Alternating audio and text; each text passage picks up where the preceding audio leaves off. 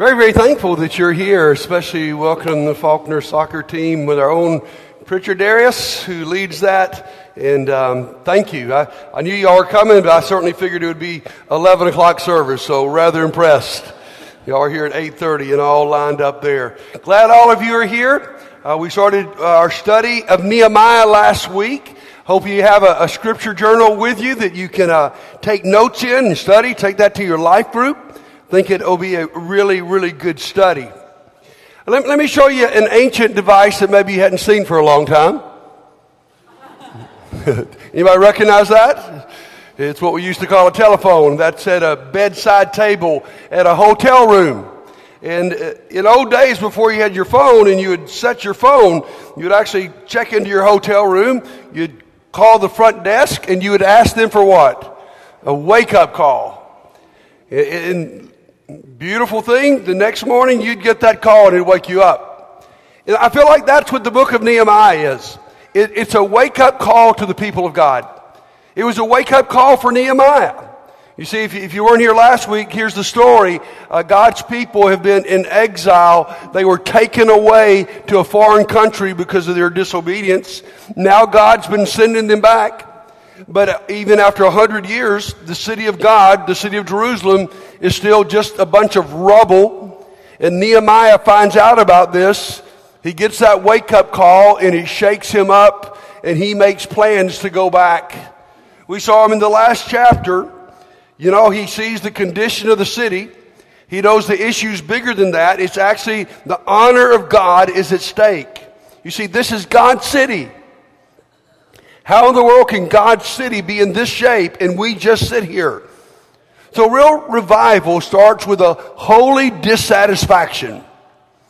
I like how someone defined revival. It's when the fire of heaven invades the heart of a man or woman. Normally starts in one woman or one man's heart. The fire of heaven lands there. And that's what's going in Nehemiah. And he sees the condition. He can't turn a blind eye. He goes, things are not good.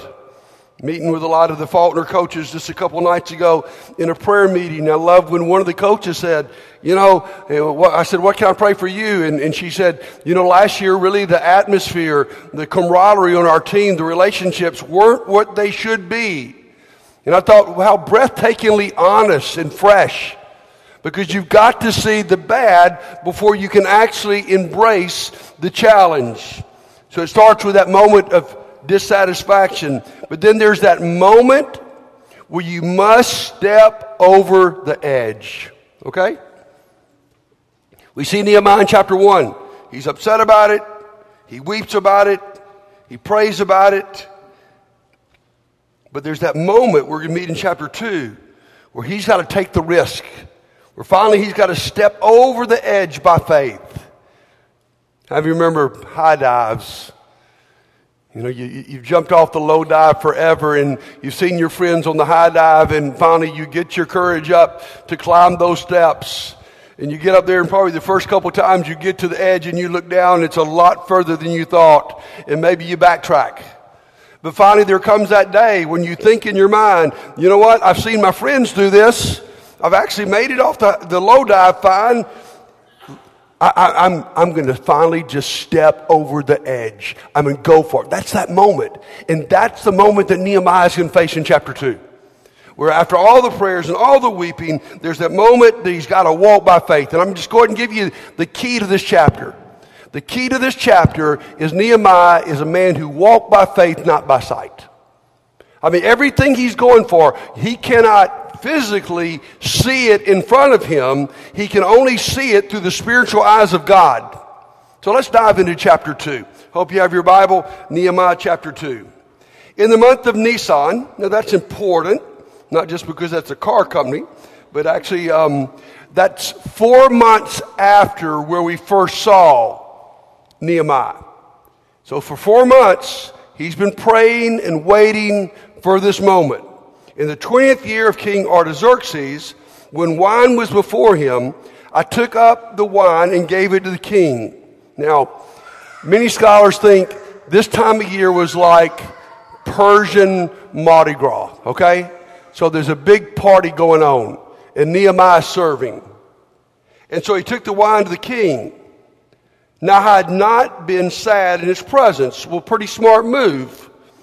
I mean, in ancient days, no one was to come into the king's presence with any sense of unhappiness. Everything was to cater to his emotions. So you could be in big trouble. Actually, you could have your head cut off if you came in front of the king with the bad face. And the king said to me, king notices this, "Why is your face sad, seeing you are not sick? There's nothing but sadness in the heart." And then Nehemiah had probably seen some heads cut off. He said, "Then I was very much afraid." Isn't that refreshing? Here's one of the great characters of Scripture who admits he was afraid. And guys, please listen to us as we talk about walking by faith today. That does not mean that you're never afraid. Nehemiah's got that moment. He sees what's in front of him. He knows what the king could do to him. And he is not just afraid, he is very much afraid. Now, understand this. Nehemiah is writing this book. If I were writing this book about myself, I think I'd left that line off. I think I'd try to look a little more heroic. But that's for you and me, because some of the steps of faith that you need to take and I need to take, you may be afraid to take this morning. And then I said to the king, "Let the king live forever." That's a nice thing to say. "Why should not my face be sad when the city, the place of my father's graves, lies in ruins and its gates have been destroyed by fire?" He says, "Guys, king, you got to understand, I'm really upset." Now, he doesn't give the real reason. We know he's upset because the honor of God's at stake. But he's trying to relate to this heathen king.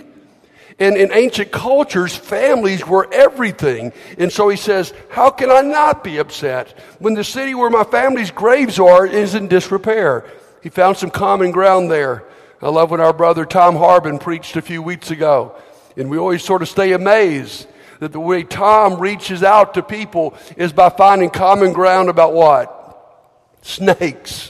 I mean, I still have a hard time believing that, If I were in the Garden of Eden, we'd still been there, right? I mean, snakes. And so you find that common ground. And then the king said to me, "What are you requesting?" And I love this. So right in the mid-conversation, Nehemiah says, "So I prayed to the God of heaven." Or just quickly. I mean, he's got to have God, so he just stops and prays. I don't think he used any these and thous. I don't think he prayed a long time. I doubt he ever even got "in Jesus' name, amen" in there, right? He just stops right there and just prays on the spot because this is a big deal. And then he speaks. "I said to the king, if it pleases the king and your servant has found favor in your sight, that you may send me to Judah, to the city of my fathers' graves, that I may rebuild it."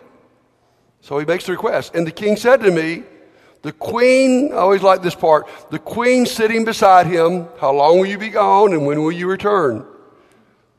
Most of us men are nicer when our wives are sitting beside us, right? And so I wouldn't doubt the queen may have whispered in his ears, "Just go ahead and do this. He's been really good to you, right? How long will you be gone and when you return?" So it pleased the king to send me when I'd given him a time. So Nehemiah gives the time. And then I want you to watch the next couple verses. Nehemiah had to swallow. He had to steel himself because he's about to ask big. I mean, the king has already given him permission to go for a whole year. I mean, can you imagine if you went to your boss and you said, "Hey, I need to take the whole next year off. I want to be paid. And on top of that, I'd like you to supply me with some things to have a great time over this next year." He'd look at you like you're crazy. Well, Nehemiah is going to do that. I mean, listen to how specific he gets. "And I said to the king, if it pleases the king, let letters be given to me to the governors of the provinces beyond the river, that they may let me pass through until I come to Judah. A letter to Asaph, the keeper of the king's forest, that he may give me timber to make beams for the gates and the fortress of the temple, and for the wall of the city, and for the house that I shall occupy." So he asked, he said, "Hey, you said go. I'm going to test my luck here. Would you give me the supplies? Would you give me the wood?" I mean, you think Nehemiah's done his research? He even knows the one who keeps the king's forest. He can name it. And then here's a great line. "And the king granted me what I asked for the good hand of my God was upon me." Oh, I love that. Nehemiah just asked for the supplies to rebuild the wall. If Nehemiah were running for president, this would be his line. I'm going to build a big, beautiful wall, and I'm going to ask Persia to pay for it. Thank you, Josh Horton, for that line. I love that. Not only I want permission to do it, but would you give me all the supplies? What a bold man. Let's stop here and make a couple points, okay? What does it mean to step over the edge? Nehemiah had the faith to wait. This is the most difficult thing for you and I, is when we know what God wants and we got to wait on it. And yet Nehemiah is willing to wait. He not only wept and prayed, he waited and prayed.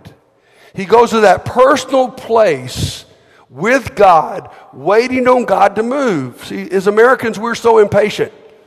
God lays on us to rebuild the wall. We want it to happen tomorrow. Nehemiah knew that this had to be God's timing and God's moment when God would open that door.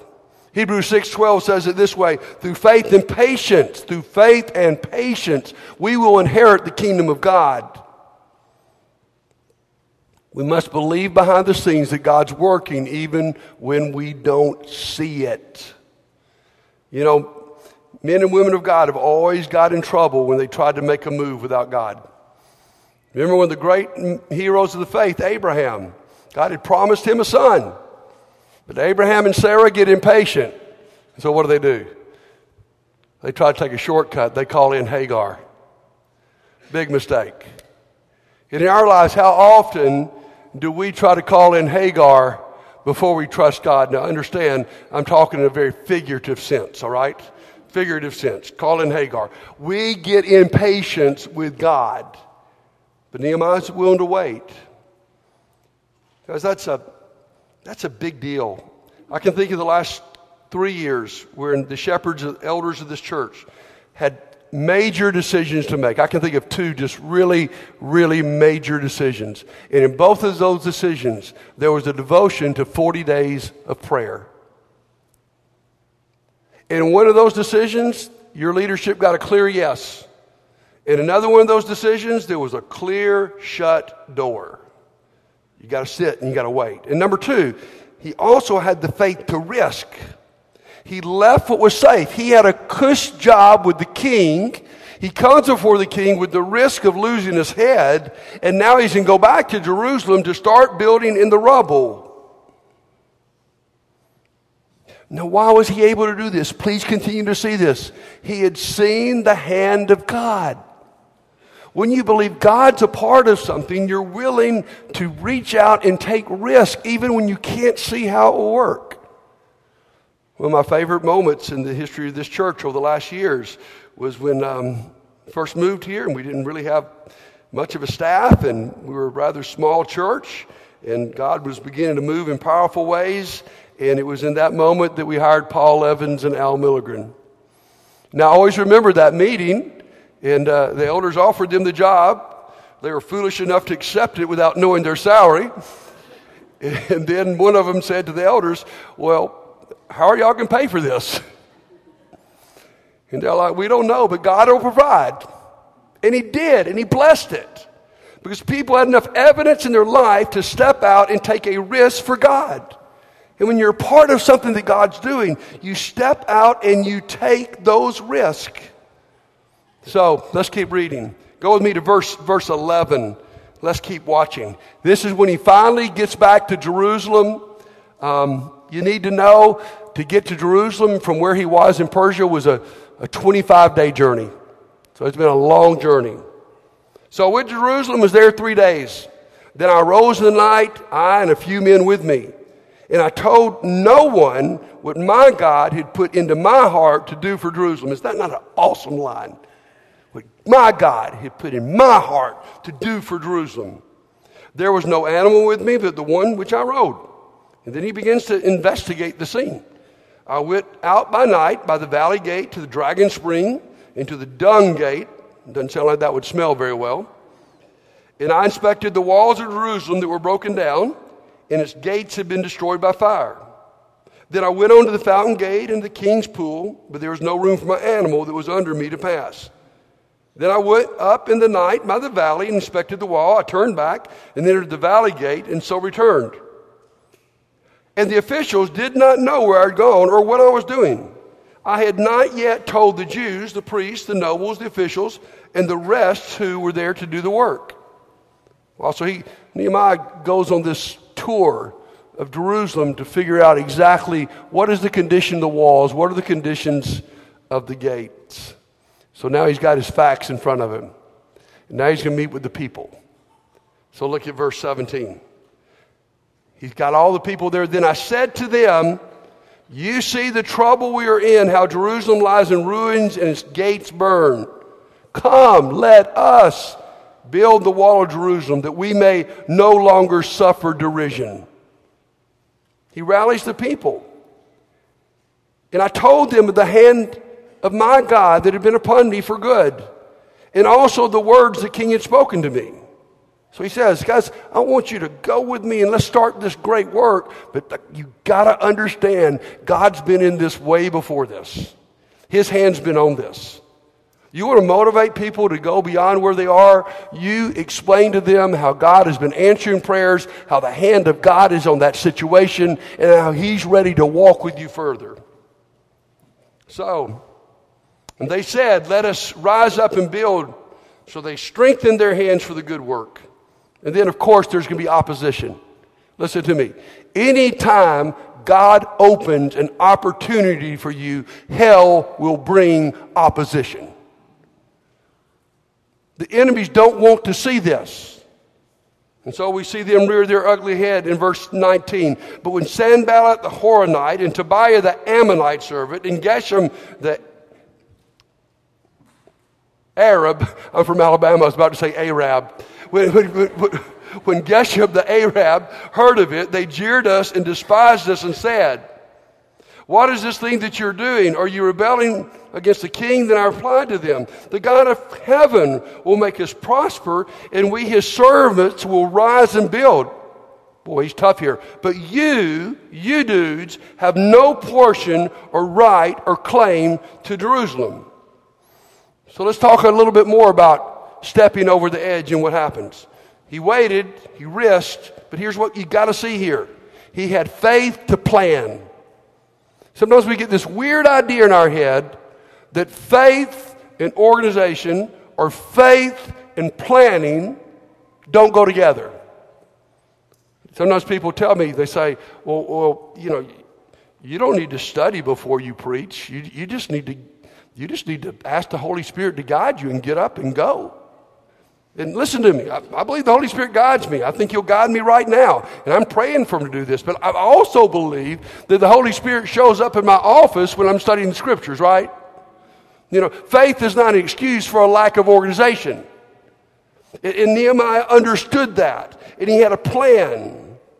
He was faithful, but he was also strategic in what he did.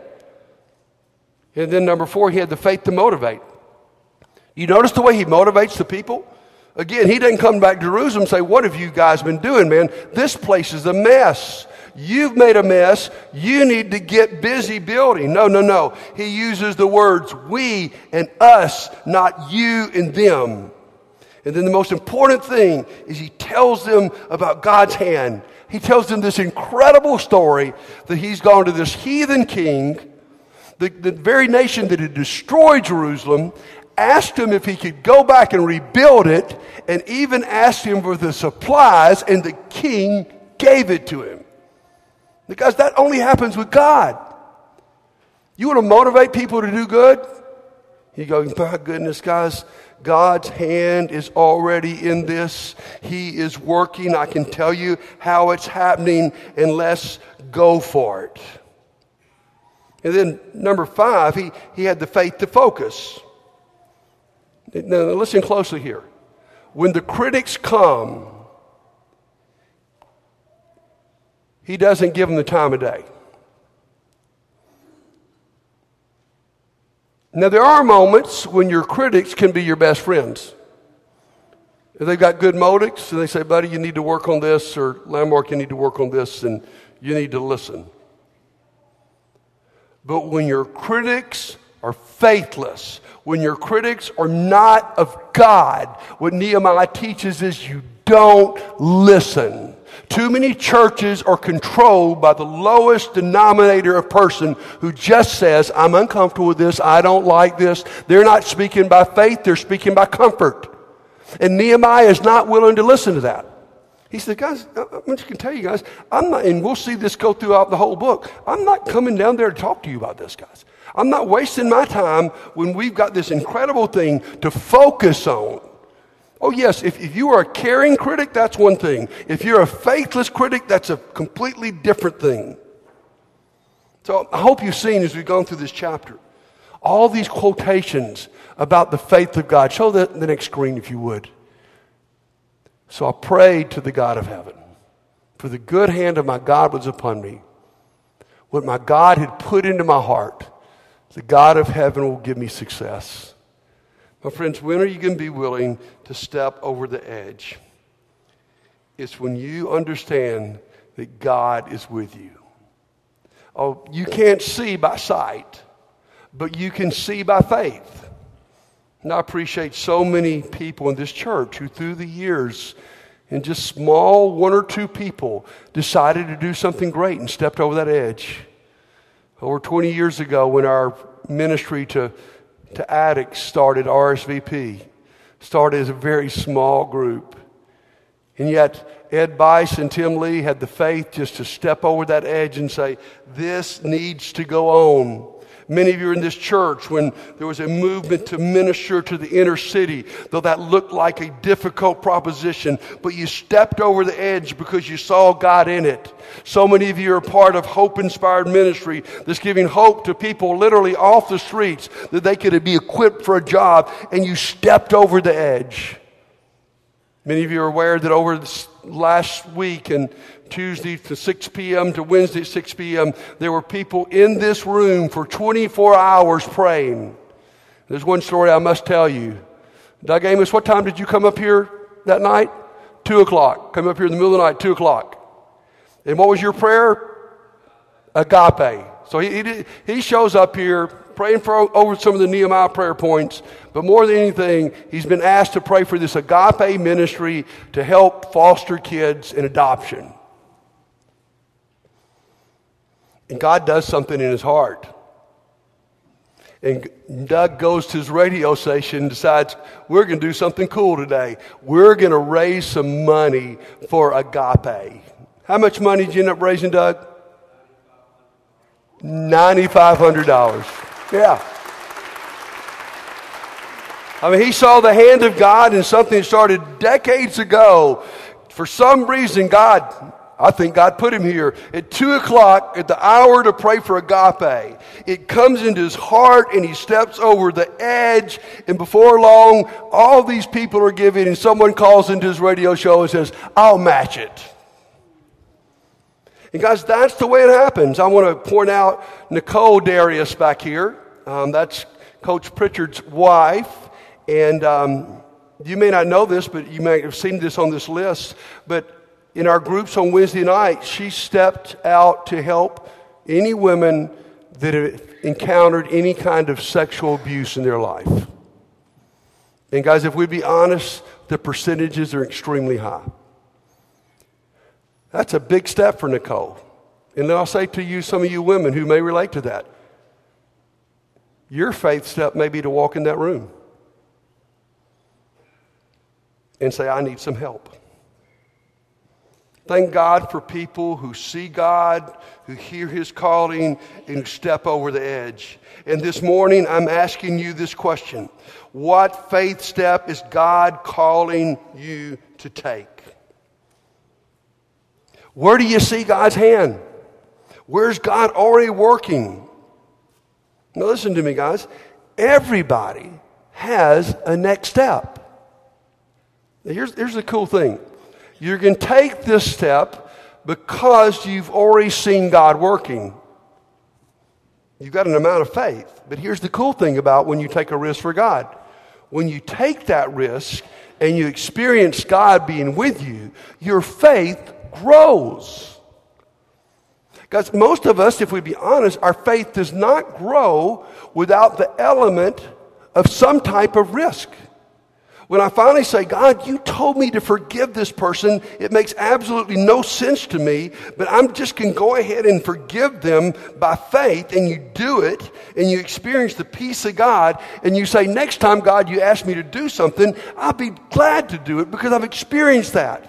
And what I'm saying to you is, can you imagine what Nehemiah experienced when he takes this step of faith out, and he goes out, and we'll see in the next 50 days, the wall will be rebuilt. Too often we're like the guy that, gets too close to the edge of the cliff, and he falls, and he grabs a limb, and he's looking down 1,000 feet below him is a canyon. His name's Jack, and he keeps yelling out, help, help, somebody please come help me. And he's been doing that for an hour, it seems like, and nobody's helped him. Until finally he hears a voice, and the voice says, Jack, I see you. Well, where are you? I'm up here. In fact, I'm everywhere. Who are you? I'm God. And then Jack pleads with God, God, you tell me whatever I need to do. And for the rest of my life, I'll go to church every Sunday. I'll read my Bible. I'll pray. I'll give my money. And God says, just hold up a minute, Jack. We'll talk about that later. Well, what do you want me to do, God? Let loose of the limb. And then the story, there's a long silence, and finally Jack says, help, is anybody else up there?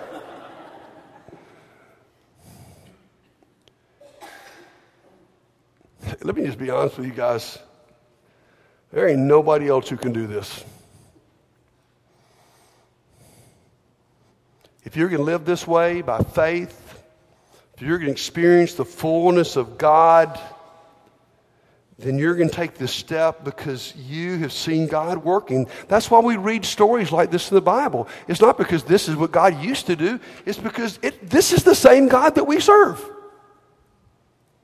And so this morning, He's calling you, what is that step? Maybe it's in your marriage that you need to finally go get some help and not just endure it. Maybe it's that relationship with a child that you need to go to and you need to make it right. Maybe it's letting people where you work really know that God comes first. When to this point you've just tried to fit in. Maybe you do have an addiction issue and you need to show up here on Wednesday night like dozens of other people for that ministry RSVP. Maybe as a member of this church, you're a little scared about stepping into a small group because you might be vulnerable there, and I would challenge you, that may be the next step for you. Your next step may be to go to someone you know who doesn't know Christ and to share your faith. Your next step may be to go back to school starting soon, and go there with a mission for God. Or on your team, be there and be the presence of God. Spiritually, your next step may be just you're going to set aside some time every morning, 15 minutes, to pray and to read your Bible. Or you decide this is a chance for you to take the risk and lead your family. Or there may be some role in this church, some dream you have, like Nicole, that you go, you know what? I want to step up. God, I love the line in Nehemiah, what God has put on my heart to do for Jerusalem. What ministry, what opportunity has God put on your heart? So in just a moment, we're going to sing a song. And if you need to respond and us pray for you about that step, there's a really safe place up here we call the front row. And what I can promise you about this wonderful church is that you will not be judged, but you will be loved. And you'll be surrounded by other people who will support you as you take that scary step, that moment where you finally go, I'm tired, I'm sick and tired of living the way I am. And I'm afraid, that's okay to say, but it's time I stepped over the edge. And listen to me, that first step over the edge may be to step into one of these aisles and show up on this front row.